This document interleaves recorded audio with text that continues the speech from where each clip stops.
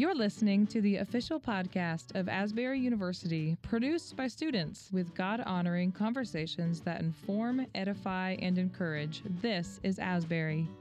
We explore culture and current topics through a Christian worldview, promoting a well-balanced life, and we empower our community to belong, become, and be set apart. I'm your host, Abby Lobb. Welcome to This is Asbury.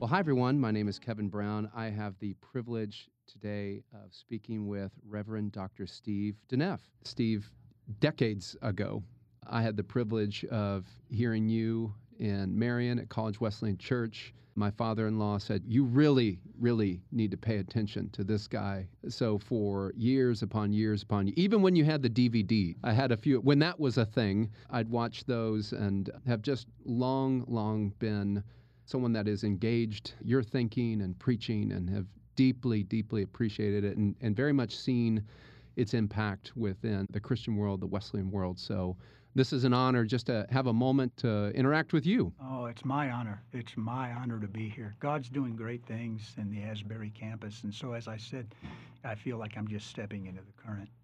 There's a question that I love to ask, and I think this is particularly relevant for pastors. And so the author and the editor, Margaret Feinberg, has made the point that every pastor really only has 3 or 4 sermons. That's her contention. And they just keep rotating or recycling those 3 or 4 themes, finding new ways to talk about them. Now, you might disagree with the premise of the question, but do you have a couple themes that you just find yourself returning to again and again? I've never heard that premise before. I wish it were true. Writing sermons would be so much easier if we were just kind of replaying. I can think of a couple of themes, I think, if I go back over maybe the last 10, 20 years that have really rattled me just off the top. One of them is that the kingdom of God is not a place. It is, but not entirely a place. It is the rule of God. It's the way of God lived out by the people of God in whatever place they're already in. Mm-hmm. So it's not like we're striving for some utopian ideal. We don't have to win elections in order for the kingdom of God to come about. Amen. We can practice that in boardrooms, in locker rooms, in classrooms, in cafes. And the kingdom of God rises as the people of God live up to their calling. Walk worthy in the calling that you have received in Ephesians 4:1.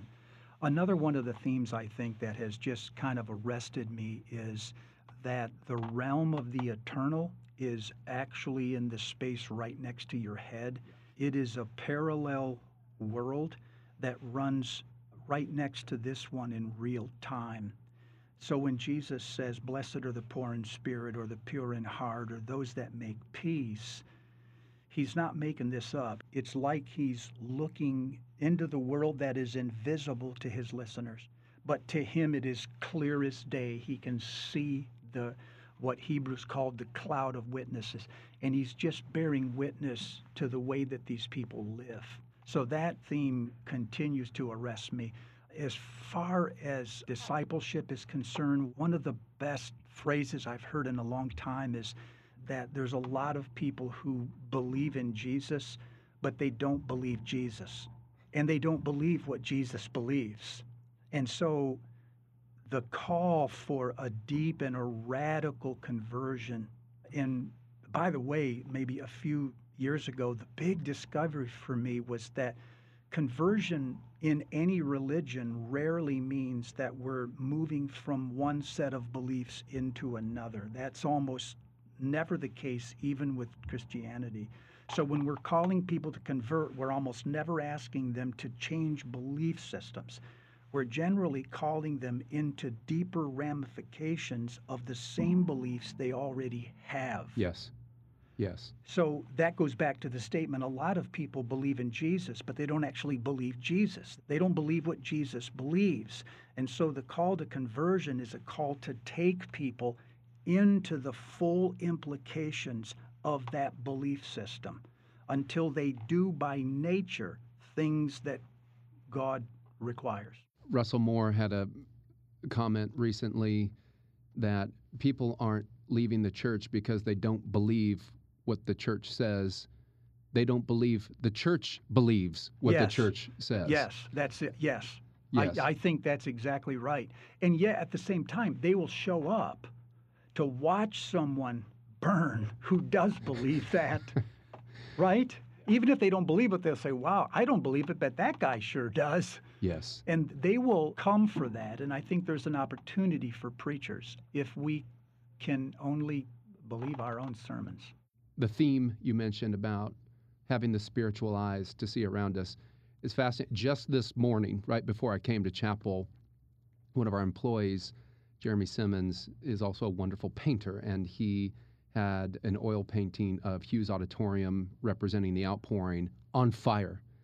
And I didn't even know my wife had purchased this from him, so he brought it up to me, but I was so taken by it, and I told him it's that Elizabeth Barrett Browning line that every common bush afire with God. Yes. And that if we had the spiritual eyes to see it, we'd see this world animated with spiritual matter. Yes. To your point earlier, the listeners don't often. Yeah, we wrestle not against flesh and blood, but principalities and powers. Sometimes it's helpful for somebody just to point that out. I mean, I was in the middle of some kind of a fix not long ago, and someone just said, just so you know, this might not be all human. There might be a real and formidable opponent here that is, again, very present in the world next to your head. He is a power to be dealt with that is playing on forces in this world as though they were his own. All it took was somebody to say that, because the moment they did, then I felt the fight come out of me, right? At that point, I'm like, oh, shoot, all right, then it's on. You had done a sermon series years ago on Proverbs that maybe 2017, outstanding. And there were so many quotable things there, but in one of the messages, you remarked that, and this is interesting to me because I'm interested in what are the questions people are asking today. So in this, you said, the world is not asking what Christians believe.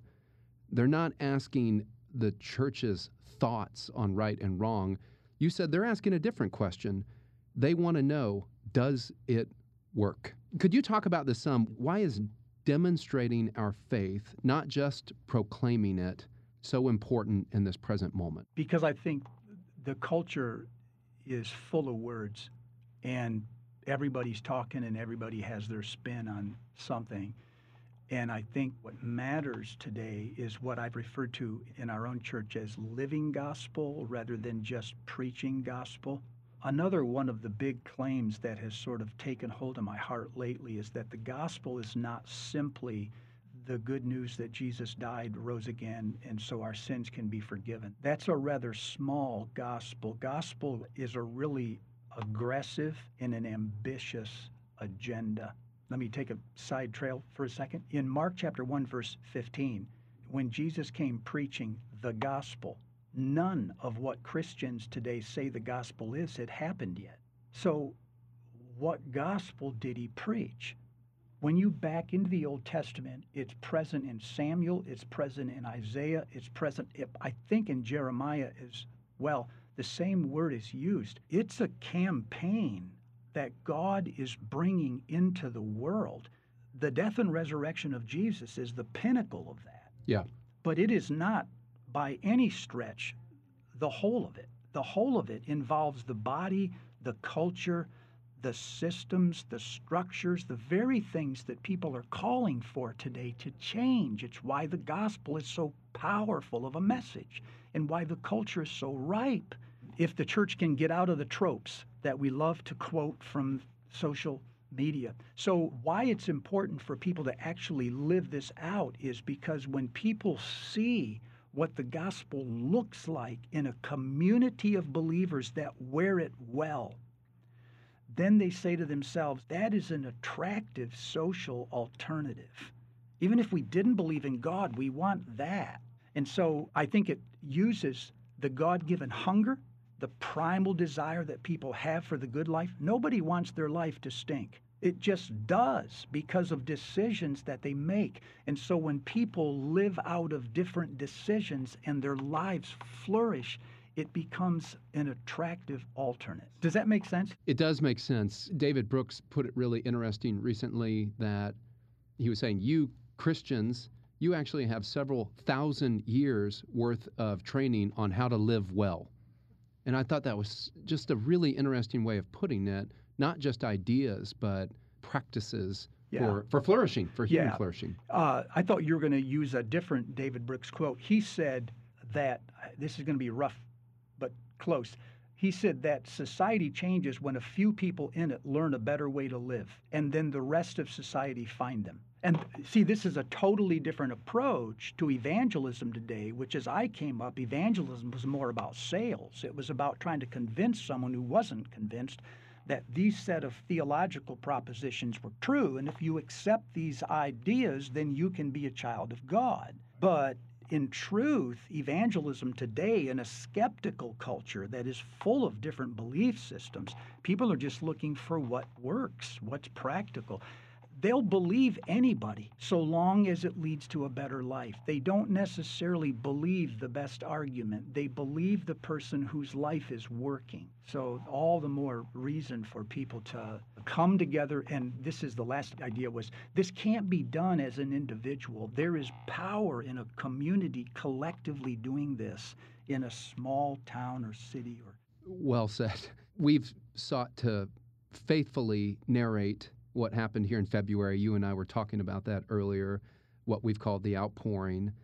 And it's been said that students experienced the fulfillment of prayers by faithful men and women in years and decades past. And that was a really profound thought to me, that our students we might be living the prayers of those who have gone before us. So with this in mind, I just simply wanted to ask you, what are you praying about, and what are your prayers for future generations to live into? Oh, wow. Well, that's a great question. I tried to touch it this morning at the end of the chapel message.